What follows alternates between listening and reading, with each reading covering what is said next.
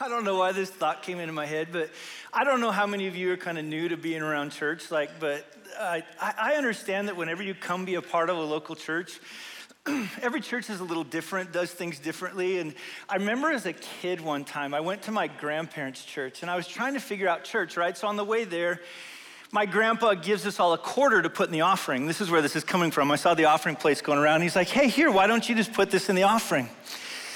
Well, I was sitting there with my grandma and grandpa, and I saw a guy to my right that when the offering plate came past him, he set the offering plate on his lap, he put in some money, and then took out money.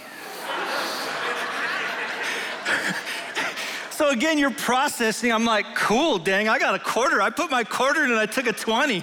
I'm like, this is awesome. My grandma, slaps my hand and I'm like, what? I'm looking at her and I didn't realize the dude was making change. I never knew you could make change out of the offering plate, but. So anyways, if you're here today, man, we are glad you're here. And you're always trying to figure out everybody's family. We all got different distinctives as our family, and this is our family, and we love our family here at Cornerstone. But I also know that we got crazy aunts and uncles around here, and there's even me, the craziest of all of them. And so, but we are glad that you're here this morning. We're most excited. Like our heart is, we want you to encounter us, but our heart is always that you would encounter Jesus Christ. We desperately want you to know who he is, how to know him, love him, and follow him. So we're glad that you're here this morning. But if you got your Bibles, we're gonna be today, and I know last time I told you it was gonna be our last Sunday in 1 Thessalonians, or 2 weeks ago, and I really do think this is gonna be our last Sunday in 1 Thessalonians. We'll see what the Spirit of God does this morning. What we were kind of trying to talk about 2 Sundays ago, just to remind you, is we were talking through 1 Thessalonians 5:16 through 18. We talked about it in the context of when the church gathers together. And that's hard for us sometimes in our kind of Western mindset because we tend to think of everything individualistically, but if you go back to that particular time, they were much more corporate in how they thought through things. And in many ways, the description of what's going on here in 5:16 all the way to verse 22, which we'll go to the end of verse 22 today, but he's describing in a lot of ways what a common worship service would have looked like. But the key is, especially like when you look at 5:16, he says, I want you to rejoice always. I want you to pray without ceasing. I want you to give thanks in all circumstances. He says, I want you to do those things because oftentimes we need to first make Christ our treasure. Our heart's not always there. Like this morning, just to confess to you, I got out of bed and I did not want to get out of bed. I thought, somebody else can preach this morning. I worked past that. I got past the sheep monster, but then my wife stayed in bed. I didn't like her. She looked a little too happy laying there in bed. But there's always something so powerful when we come in amongst God's people and we collectively treasure Jesus together. That through that rejoicing, through that praying, through those moments in which we give thanks, man, our hearts are drawn to Jesus. And it's kind of out of Matthew 6. Jesus said that where your treasure is, where you place your treasure, your heart will eventually be also. Now, what I want to do is I want to kind of grab a little bit of an illustration. Now, the Burkharts are here this morning. If I break this, I'm going to feel so bad. This is theirs, okay? This is the good ship Burkhart right here. But in many ways, the passage that we kind of looked at had a lot to do with like what was going on inside of Ephesians 5. In Ephesians 5, he says to be filled with the Spirit, and then the outcome here, so the how that we become filled with the Spirit is he says in there that we address one another with psalms and hymns and spiritual songs, making melody to the Lord with your heart, giving thanks, right? We see kind of these things being repeated. That word to be filled was used of like how wind fills a sail. So in other words, the way that I put it, and this is why I'm using it, like if I was a kid, I would think this is so cool. Be prepared to be amazed. Might want to hold on to your chair a little bit. This is going to be awesome. But one of the things that happens is as we rejoice, as we pray, as we give thanks, watch, everybody watch. Oh, thank you. I'm gonna be in TO next week if you wanna watch me perform it there. But no, what happens is is that in a lot of ways our sails come down, and oftentimes the Spirit of God is referred to like a wind. In other words, it's the way we begin to now be filled or to catch the wind, the blowing of the Spirit of God to begin to empower us to be the people that we're called to be. Now that's one side of it, and I'm sitting here talking about sailing. I grew up in Wyoming, right? I didn't even know what a sailboat was except for those crazy people in California or whatever. But there's just this side of it though that not only do we need to drop them, but today we're going to talk about prophecy, that we're not supposed to quench the Spirit. We're not supposed to despise prophecies, but we're to test everything. We're to hold fast to what's good. And you'll kind of see this in verse 22. We're to abstain, then it talks about, from every form of evil, which is just, we're going to talk about it, every form of evil prophecy. But there's one thing to put the sails down. But then when God puts these down as God's people and fills the sails, we also got to trim them out, okay? I don't know what trim really means, but it sounded like a really cool word, like a sailing word. But the idea is I can catch most of the wind.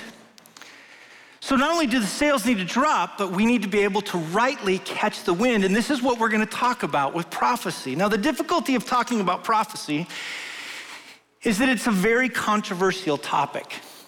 Probably depending on the background or the environment you grew up in, is going to dictate kind of how you view it. So on one end, like I kind of came through a seminary, it was this way. The churches that I came out of were called cessationist churches. They believe that in some ways the gifts have ceased. Certain gifts have ceased, and so therefore something like prophecy, many of them believe that either prophecy has ceased, it's no longer for today, or the way in which it now comes out is going to come out through like the preaching. We're going to preach God's word, the completed prophecy of God, and from that now is the way in which we prophesy over people, and we're going to talk more about what prophecy means, but that's kind of one way of looking at it. Or others of you grew up in what's called a continuationist church. In other words, the gifts continue today. Those gifts, the expressions of the Spirit that we saw in the New Testament, is that not only were they for that time, but for this time particularly now. And so prophecy is going to mean something else to you. Now, for us at Cornerstone, just so you know, we understand that, and we don't view this as like an absolutely essential issue. It's not at the top rung. It's not a primary issue, but it is something that kind of dictates who we are as a local church and how we look at things. Now, I'll kind of talk about that at the very end, but I just kind of wanted to lay it out for you a little bit to understand it. Now, the other thing about prophecy is that in order to kind of understand it, you got to go back into the Old Testament, into the Hebrew scriptures. Because from that, we start to see that the first prophet, this guy named Moses, who comes along, who is the preeminent prophet, as he comes along, he becomes, in a lot of ways, the megaphone for God. God gives him what to speak, and then speaks over the Israelites. He gives the word that God has given him to be able to proclaim. Now, some of the difficulty of us around prophecy is we generally think of it only from the standpoint of the way it tells future events.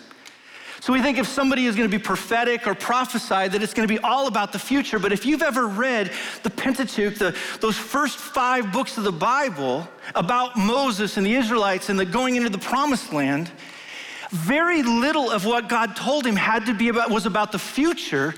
It was mainly about how God's people were to be able to know, to be corrected, to be protected, to be directed, to be reminded, to be comforted, how they were to be the people of God at that time. And I think that's actually a better way of looking at it. It's not so much about it. There's definitely future events. Like when we read the prophecy of Daniel, it's that he talks about in a prophecy future events. He talks about the Medo-Persian Empire. He talks about the Greek Empire. He talks about the Roman Empire. So there's no doubt there's not future components to it. But the real thing about it is that God has a message for his people because he wants them to be guided and protected. He wants them to be directed and comforted. God, and this is the way I would say to it, God is seeking to always speak to his people. Now, one of I think, the most clear definitions from the Old Testament is actually found in Deuteronomy 18. In it, it's God speaking. He says, look, I'm going to raise up a prophet like you, speaking of Moses, and he says that from among their brothers, I will put my words in his mouth, and he shall speak to them, and look at this, all that I command him. That's a phenomenal definition. I'm going to give you my words, and I want you to speak on my behalf to the people. He says, whoever will not listen to my words, that he shall speak in my name. And here's kind of the reality. I myself will require it of him. In other words, I want my people to listen. So this concept of prophecy and how this comes out is a very serious reality from God's word. He wants us to know that there's words that God's seeking to speak. He wants us to be the people God intends us to be, which is the whole point of kind of 1 Thessalonians 5, God bringing us to the point where we're his people. But now prophecy, what it is then, and let me just give you a little definition so you can kind of have it here, but that prophecy is just the words of God delivered through his chosen messengers to specific groups of people in their time and place who needed to hear correction, protection, direction, reminded, or comfort. That's really what he's after. He wants to speak to his people. Now, if you've ever also read the Old Testament, you know there's not only authentic prophets, but there's also false prophets. In fact, you'll see this all throughout the Old Testament. In the book of Jeremiah, I think we find kind of one of the clearest description of false prophets when you get to chapter 14 and verse 14. But in this, he's describing, he says, the Lord said to me, the prophets are prophesying, here's the key, lies in my name. I didn't send them. I didn't command them to speak to them. They are prophesying to you a lying vision, worthless divination, and deceit of their own minds. So what we start to see is we have to be careful who we listen to. Are they speaking from God or are they speaking from someone else? Because I'll tell you what, when I used to have little kids, I used to watch certain stations and I would see these people come up on TV proclaiming to speak from God. And as I'm sitting there, giving the kid a Bible, I'm like, oh, that dude ain't speaking for Jesus. There ain't no way. There's a way in which God wants us to hear the authentic message, but he also knows that there really is the true Satan. There really are demons. There really are people out there that are going to potentially draw us the wrong way. And so God wants us to know not everyone that speaks for me is speaking for me actually. I would say this, you also know it from later on in Jeremiah 23, they speak from their own minds, it talks about. Even in 1 Kings 22, they speak on behalf of demons. But I love how God puts it in Jeremiah 23 when he says this to him. He says, look, if those people come to you, I didn't send the prophets, yet they ran kind of with their own messages. I didn't speak to them, yet what they did is they just kept prophesying. So that's one aspect of it, is these people that get messages from God that aren't from God. And I'll just say this, we need to do a good job when we're hearing people speak. And I would even say you need to do a good job listening to what I speak, because just because I say it and I'm this amazing holy man of God, I gotta be careful. My wife's here, my children are here, and I look around, I've got several neighbors here, so they know I'm lying when I say that. But listen to me, don't believe everything that you hear. In fact, there's a group of people that Paul was speaking to, the Apostle Paul in Acts 17, and he says this about him, that the Bereans were noble-minded because they searched the scriptures daily to see if what Paul, an apostle, was actually saying that is true. That's why it's not just me that needs to know God's word. You as God's people need to know God's word, because there are false messages out there. In fact, one of the ones that I was looking through things in Isaiah 30, and this is from the New Living Translation. Isaiah's talking, and this is what the people were saying. They said, don't tell us what is right. He says in there, tell us nice things, tell us lies. In other words, don't tell us the truth. We want people that just tell us what we want to hear. But you know this, God loves us enough not only to tell us what we need to hear, but what we need to hear even in moments when we don't want to hear it. Now, there's a way then that the Bible talks about that we are supposed to discern between these two. Like in one case we have, like in 1 Kings 22, King Jehoshaphat, he's kind of sitting there trying to find counsel because Ahab has got these different people that they're called prophets telling him that everything's gonna be great, just go ahead. In a lot of ways, they're Ahab's yes men, just go wherever we want. But in the back of Jehoshaphat's mind, he's like, I just feel like these guys are just the yes men. And so he calls for a guy named Micaiah. And Micaiah comes, and here's the first words that Ahab says. I don't have it up there, but I have it for you. Is that Ahab now starts to complain after Jehoshaphat says, I'll bring Micaiah. He says, oh, I hate him, for he never prophesies good concerning me, but evil. I don't like the guy. But Micaiah came in amongst them. He said, no, actually, you're not going to win. You're going to be scattered, he said, like sheep without a shepherd. There was nothing that those prophets could do, but the true prophet told the truth. See, that's what God is concerned about, that his people always get the truth. Now, it wasn't just within the Old Testament scriptures, but also we find it by the time that we get to the New Testament. You're gonna see this idea of prophecy and prophets that are gonna come onto the scene. And so you're gonna find them all over the place. But I think in a lot of ways it revolves itself, or it comes out of Deuteronomy 18, that this promise that God gave to Moses, the first, the preeminent prophet, that after him was gonna come another one who was gonna be in this same line, except all throughout time there was this expectation that there was gonna be a greater prophet than even Moses. They weren't sure if this prophet was gonna come before the Messiah or if it was gonna actually be the Messiah. And you'll even see this when a group of people come up to John and they're like, look, are you like Elijah? Are you like Moses? And he says, oh, no, I'm not the Messiah. I'm not the one. And they say, well, but then who is the prophet? He said, well, it's not me. But they knew there was a prophet coming. And eventually John the Baptist points at Jesus and says, there's the preeminent prophet. That's the guy that you're looking for. He's the one that not even worthy to tie his sandals.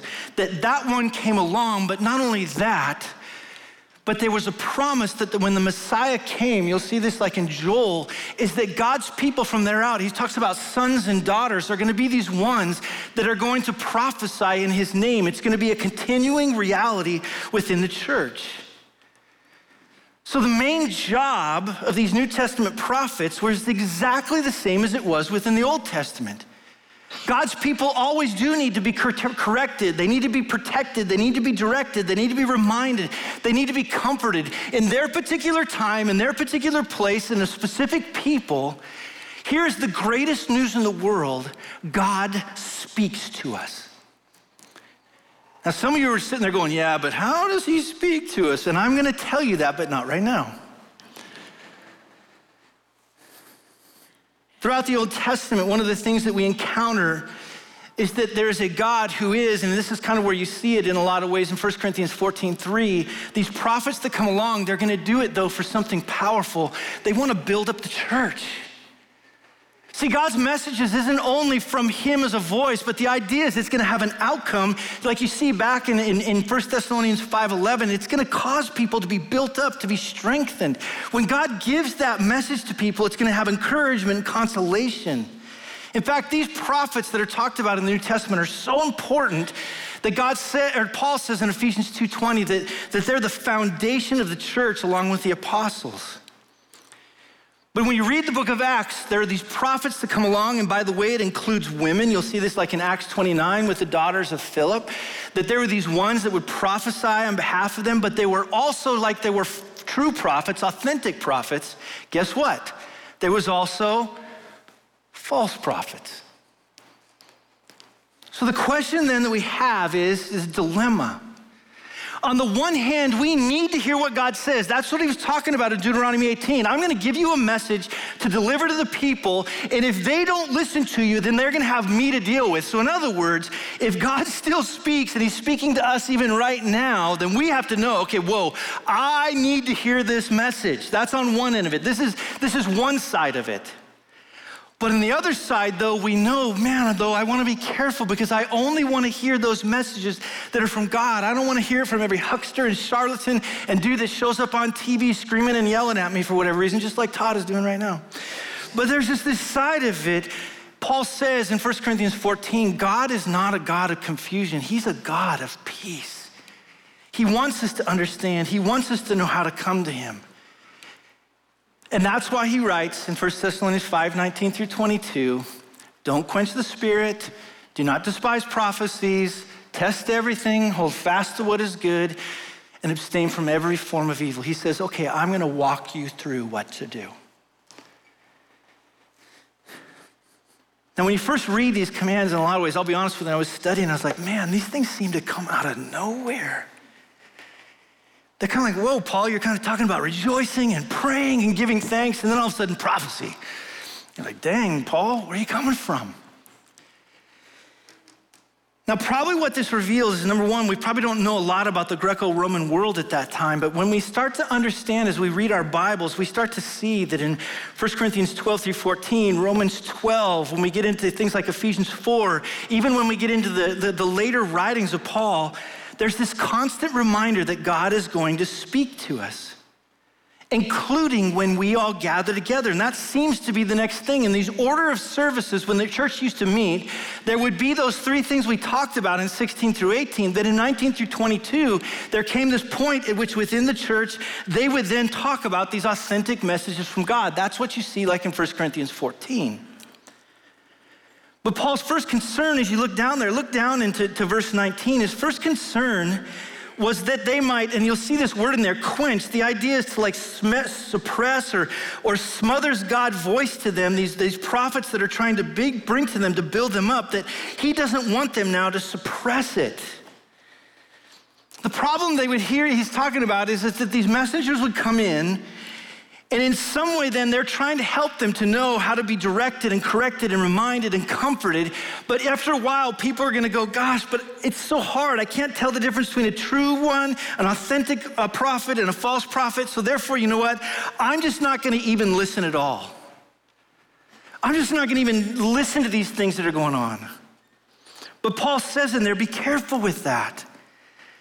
See, this lack of listening to God about this is that it's not just anything that we're doing when we don't listen. We are quenching the Spirit when we don't listen to the voice of God, which, by the way, is a very serious thing. See, whenever we talk about the Spirit within the New Testament, he's always seen as a fire in a lot of ways. Sometimes he's considered like a dove, but in some ways he is a fire. In fact, when John the Baptist sees Jesus coming one day, he looks at him and watches him come and he goes, oh, there's the guy right there. See that guy, that preeminent prophet? I baptize in water, but one day that guy, he's gonna baptize in the Holy Spirit and fire. Then in Acts 2, when the Spirit manifests himself upon the people in Jerusalem, he manifests himself as a fire, like a tongue that's around in some way over them, signifying that God's Spirit had landed on them. That when we talk about God in this particular context, there is this true God that is seeking to manifest himself through the Spirit, and the way that he is signified as being amongst you is that there will be a fire. It's the way that was talked about with Ezekiel when he was talking about his need to prophesy, that he felt like he was holding back a fire within him. It's this idea that don't quench what I'm trying to talk to you, because there's an important reality. You need it. You need to hear what I'm saying. You need to know what's going on.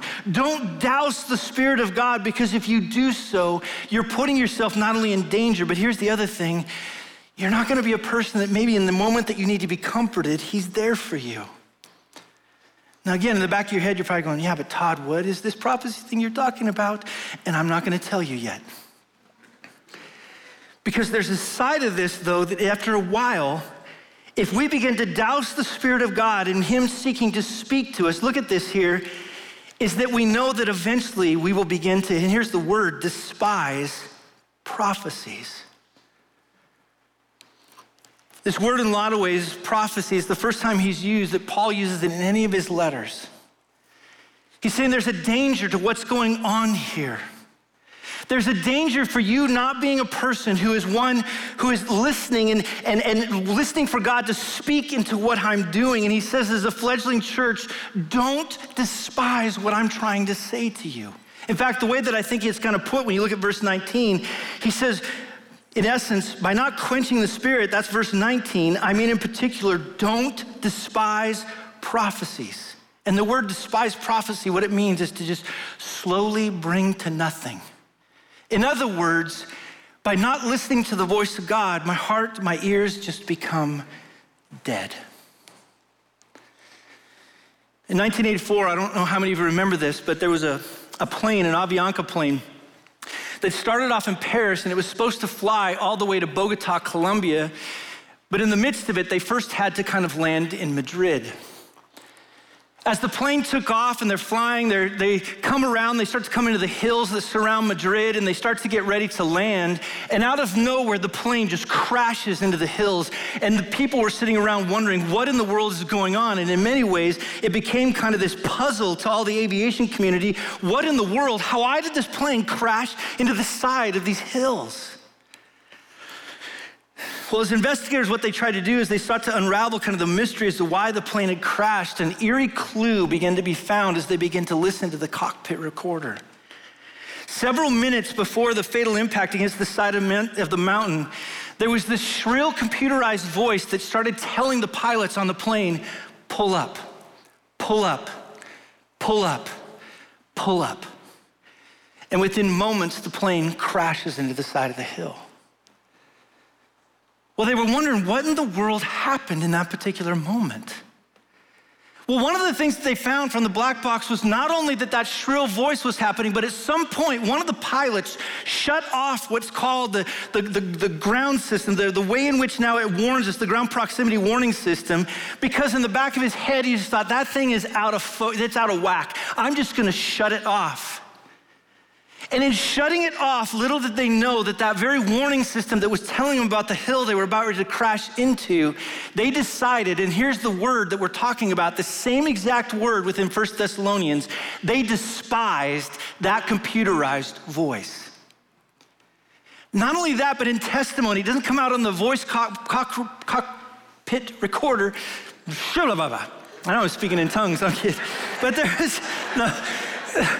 there's this side of it in which one guy testified, not only did they shut it off, but one of the people in the background, one of the pilots says this, shut up, just shut up.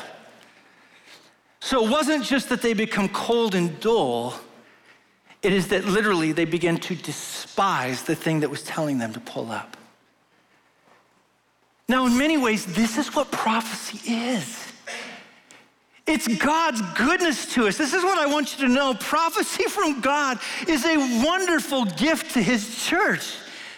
It's the way in which he reminds us that something is awry, something's going on. I mean, a little while ago, we drove from here up to Montana, and a lot of times I love to put my kids in the back and I drive through the night. And so one night I'm driving along, and as I'm driving the car, I'm sitting there and I'm listening to my music, but if you've ever fallen asleep when you're driving before, it is one of the freakiest things in the world, isn't it?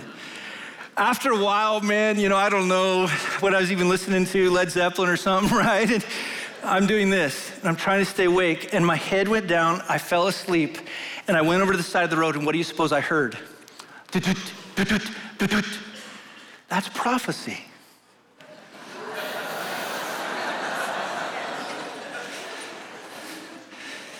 Prophecy is a phenomenal way in which God says, wake up. I need you to listen to me. I need you to hear me.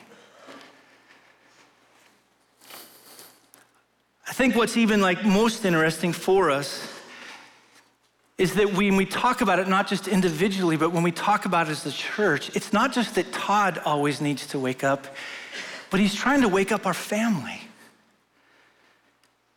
See, whenever prophecy happens, whenever God needs to speak over the top of his family, he's not just asking Todd to wake up, he's asking all of us, wake up. You even see this in Ephesians 5, before we get to this idea of being filled with the Spirit, he has this statement where he quotes Old Testament scripture where he says, oh, wake up, O sleeper, wake up to what's going on around you. Be reminded of what God is doing in this world. And so that's what he's talking about. He says, make sure that at the end of the day, listen to God's voice. Now again, with prophecy, what oftentimes happens is because it gets messy, because there's people that are false prophets, in order to not abuse it, we just disuse it. But the goal is not to disuse it. The goal is to use it rightly.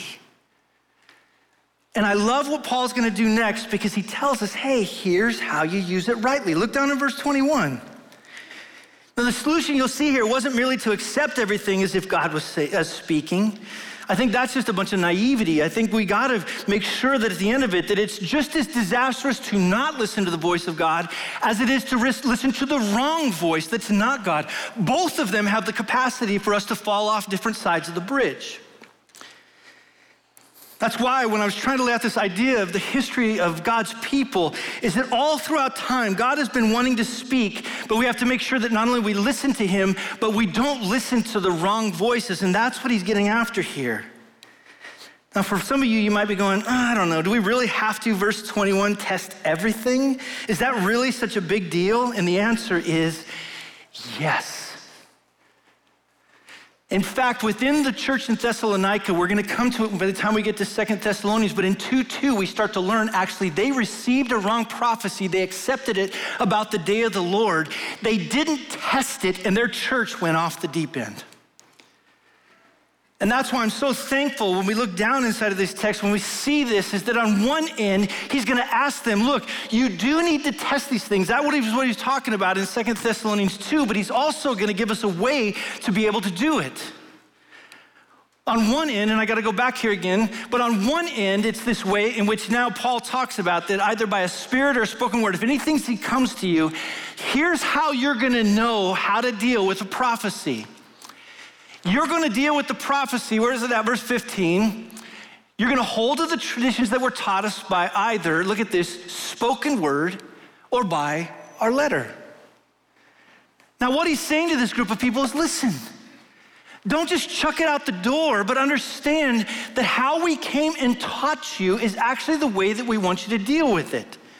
In other words, I want you to go back and use the Old Testament scriptures. And I would say within most churches in the United States, we are terrible in the Old Testament. Let me just give a plug for it. We need to know the Old Testament. That man just prophesied. We need to. Because that was one of the things I was talking about, is the things that we taught you, they didn't teach them from the New Testament. The New Testament wasn't even around yet. They grabbed the Old Testament scriptures and showed them how it was that Jesus was to come and how the church was to be formed. In other words, there's that aspect of it. They said, look back to the life of Jesus, understand who Jesus was. And again, they didn't have it written down yet, but they had the narrative, the oral history of Jesus. They already knew who it was from their teaching, is look to Jesus. But he even talks about these letters. Isn't it powerful that all of the letters in the New Testament were given because the church became a mess? Sometimes we're like, well, I don't want my church to get messy. Let me just tell you something. Because all of us in here are sinners that sit in the beautiful position of God's grace, it's just gonna be messy. In fact, I get nervous when a church isn't a little messy. I'm not talking off the deep end, not that. But I think actually those things happen, and by the grace of God, New Testament was written because there were messy churches. But in this, what Paul is making sure that they understand is there is a way when prophecy is abused, not to just use it, but actually to now come in and through the Old Testament, the teachings of Jesus, and also the teachings of the apostles, you'll know what you need to do. Don't just get rid of it. Test it. Test, he says, everything. But it's not only those three things, you'll also see it like, I think in 1 John 4:1, we're supposed to test the spirits. When we get down even later on, as Paul begins to talk about it in 2 Thessalonians, you'll see this, that it's not just the words that are said or the things that come out of the prophet's mouth, but we're also supposed to look at their character. Jesus said you will recognize false prophets by their fruit, was kind of the key idea. But not only that, the question is, does it build up? Now let me give you these things when we talk about prophecy, and again, all of us need to know this. When we talk about something like prophecy, there's this key reality.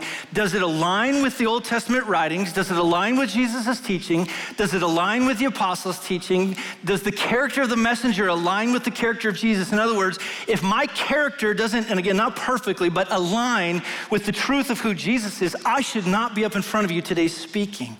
That's why some of my neighbors are like, oh, dang straight, you should sit down. But I think the other part about it, is it helpful? Does it build up? God wants to speak, but he also wants us to know there's a way to know when he's speaking and when he's not. Now here's the deal.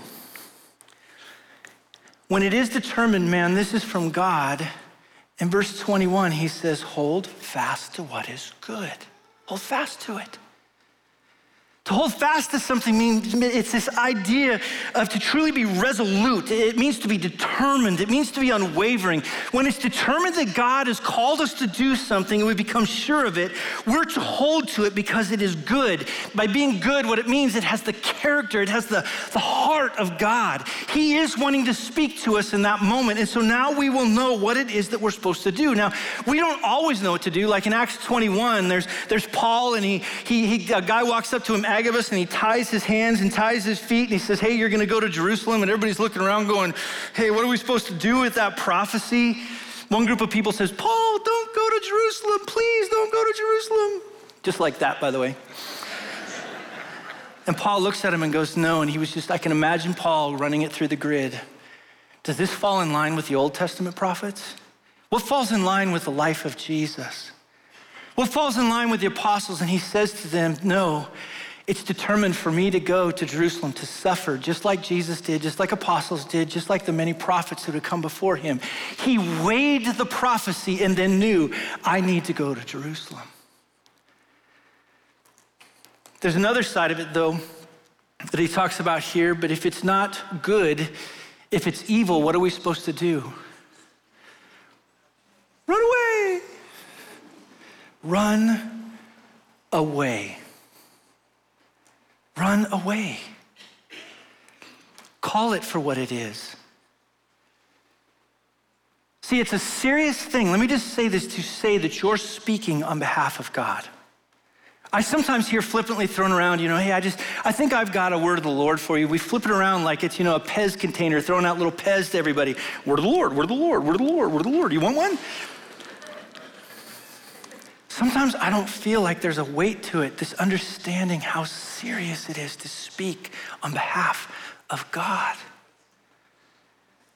He's not to be toyed with. Now, I think on one end, if we're convinced we're supposed to speak for God, then shame on us if we keep it in. But there's this other side of it, though, is to be very cautious as we speak on his behalf.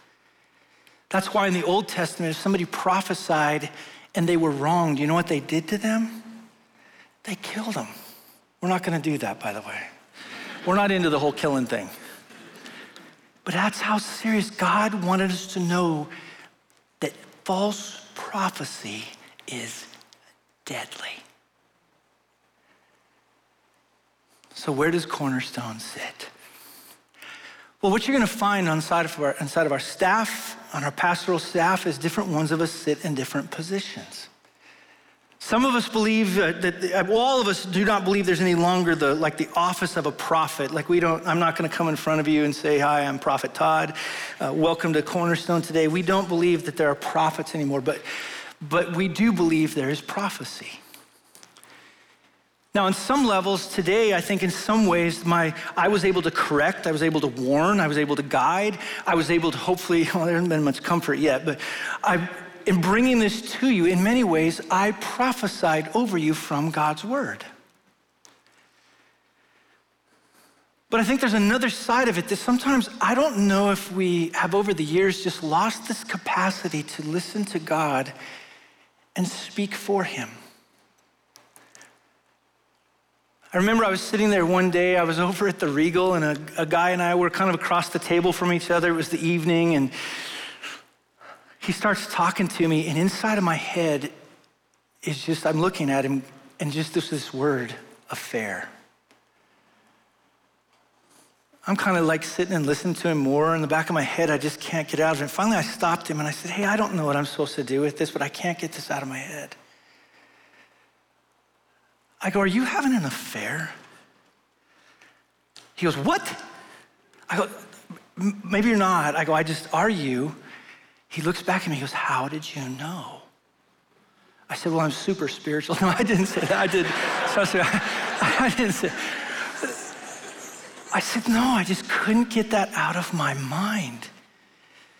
In that moment, I believe I was prophetic. Not because, again, I'm anything wonderful in myself, but I think sometimes we don't listen and speak for God in those moments. Again, carefully understanding it's a serious thing to speak on his behalf. But I do still believe that God is speaking. He's not speaking about the once-for-all truth delivered that we look at in the book of Jude. I'm not talking about adding to Scripture. He's not doing that. God's word is complete. And let me just tell you this. Whether you're a cessationist or continuationist, we need to know this book. This is God's word. It has truth in it. And not just from me teaching it to you, because I could lie to you today. I won't do it intentionally.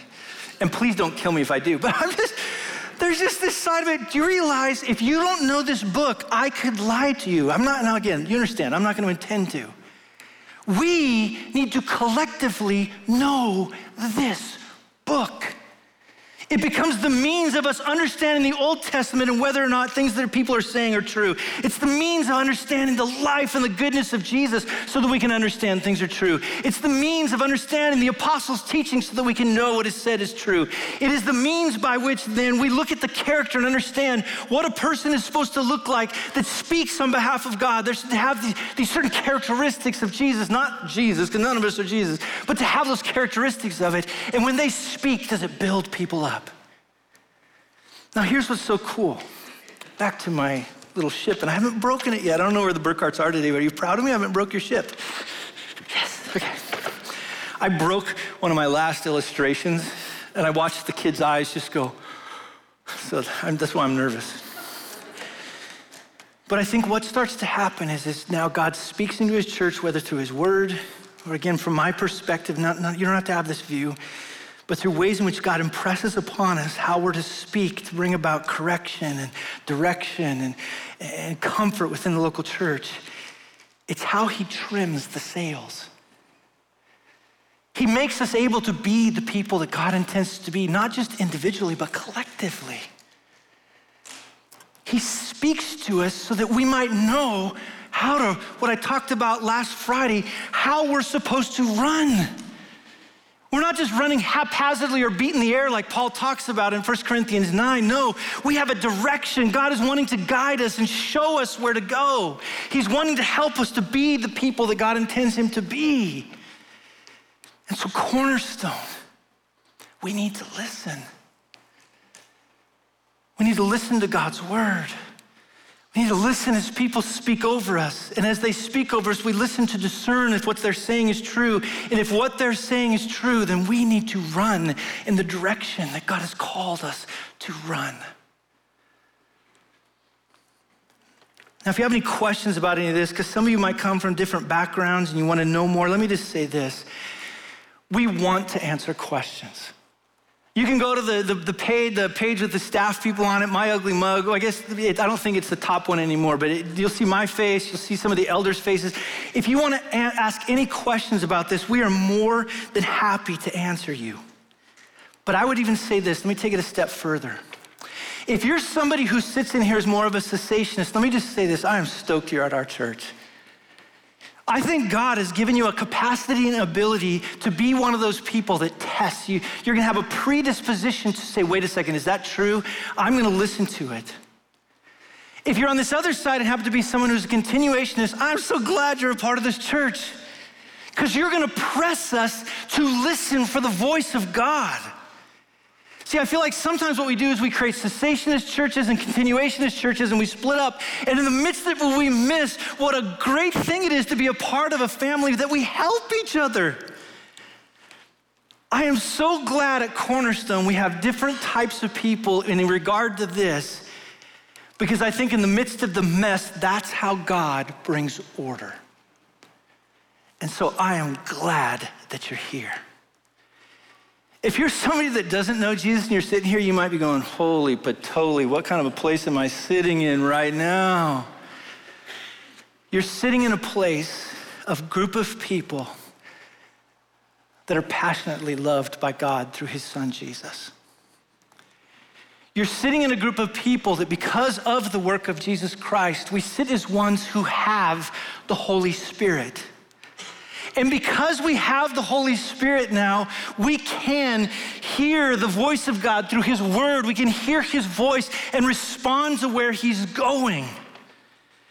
And if you're somebody that is not a follower of Jesus, you do not have the Holy Spirit, And you don't know necessarily where God's calling you to go, but I'm sitting here saying to you, if you're sitting out there and you don't know Jesus, the first thing that you need to know is you need to come to Jesus. We come to him by faith. We don't come to him trying to impress him. If you come to God trying to impress him, you understand he's God, right? If you walk up going, God.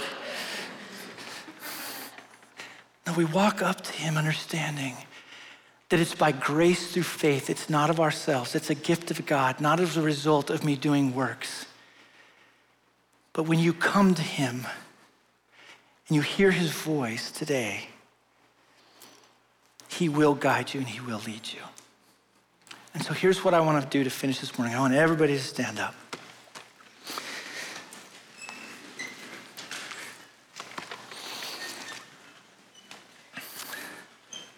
Isn't it fascinating that the way that the universe began was God spoke? God spoke. The words of God are powerful in that it created an entire universe. Not only that, but in John 1, we find out that the word of God is Jesus Christ. It was in him and through him and for him that he created this whole thing. He was the voice of God, and the Spirit was hovering over the waters, it talks about in Genesis 1. Cornerstone, if you are a person here in Jesus Christ, God speaks. And in him speaking, he speaks to those that he loves. And so as those of you who are followers of King Jesus this morning, go from here knowing that you have a Father that doesn't want to just hear from you. He doesn't want to just hear rejoicing. He doesn't want to just hear praying. He doesn't want to just hear giving thanks. He wants to speak to you. Tomorrow, today, you open this book, God speaks. But listen. Listen, listen, listen. So in the name of the Father, in the name of the Son, in the name of the Holy Spirit, God bless you this week. The beloved of God, have a phenomenal week.